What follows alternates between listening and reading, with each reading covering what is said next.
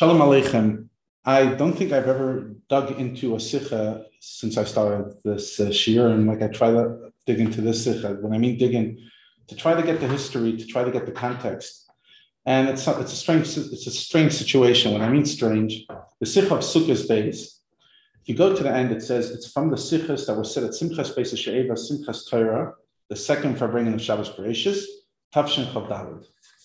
Now you open Tavshin Chav Daled, you open the Farbrengen, nothing, not a connection. And if you go through it, I went through the sikhas, I don't know, half a dozen times. Am I missing something? Am I missing something? I don't see any of it.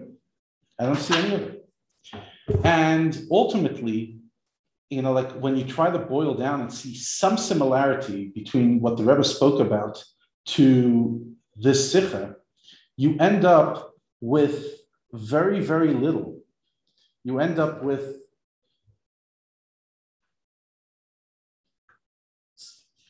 let me just find that. Yeah. In the sikha that we learned, v'yesh loimer as das is oich von the time was the mitzvah von tilas dalet minim min amuvcher is besukkah. Durch dem was dies achtus apam tilas dalet minim kommt behemtshech zu der achtus. Basically, that through that you have the dalet minim in the sukkah, then you bring the achtus of the two. That is the only connection that I could find with anything that is said in the Farbrengen. And I was trying to find, is there something I'm missing? Because ultimately, there is a connection the Rebbe finds that in the Simchas Beis She'eva Farbrengen to a sikha that was published later on in Chelik Chav Beis. And that is about the lulav and the esrog and why you make the bracha on the lulav. But other than that, you Pasha don't see anything even about lulav. You see a small thing about mitzvahs nitilas sukkah is mitzvah min amuvcher.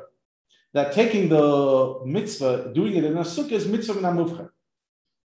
There's no reference in the footnotes to our Farbrengen, to our sikha, nothing. And I try to do my research. Obviously, I could do more research, but it seems that the sikha is kind of a build-up on its own. It's usually most of the sikhas, almost everyone we've learned together, is a rendition or a amended rendition of something the Rebbe spoke about at the Farbrengen. Over here, it's a total independent essay, which says that it comes from those Farbrengens, but nothing in those Farbrengens seem to refer to anything we've been talking about, other than a small reference about the idea of the Tilas Lulav that the Alter Rebbe brings. And the Rebbe writes then that he wrote this Ba'achis Yamav, the end of his life in this world, and therefore halacha k'mastoi, the halacha is like the last thing he wrote, that the mitzvah of taking the lulav in the sukkah is mitzvah min hamufcher. Now, then you go to the next Farbrengen where it shows about Simchas Torah, and you struggle to find a connection to there.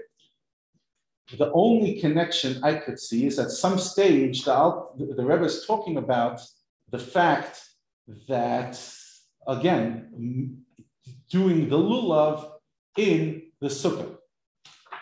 And the Rebbe says like this, I'm just looking for it, give me a moment.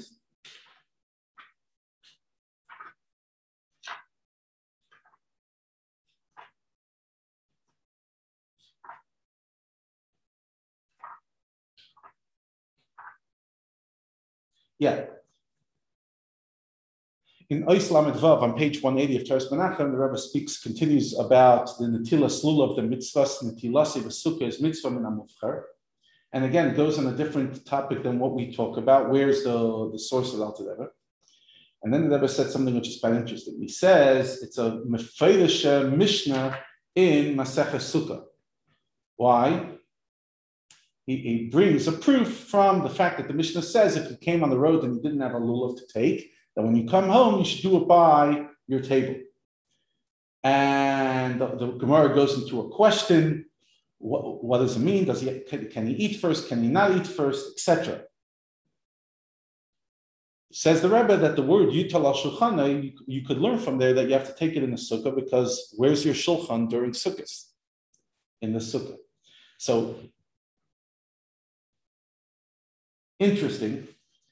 At that stage, the Rebbe said there are some people who say a story about the Dagat and over there he quotes from Rabbi Shlomo Zalman Yosef Zevin, that say a story that Dagat would not take a lulav in the sukkah because he didn't find a makar to this in Gemara, a source.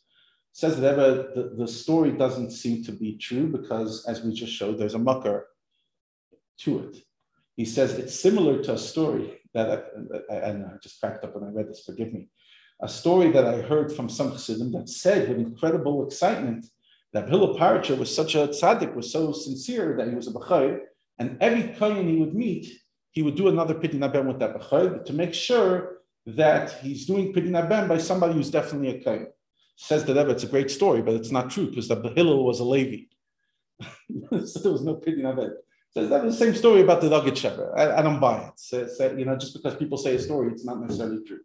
But it's interesting that once again that this sikha that we learned, Sukkah's Beis, is an entire essay, an entire powerful essay about the difference between Sukkah and Lulav and the similarities.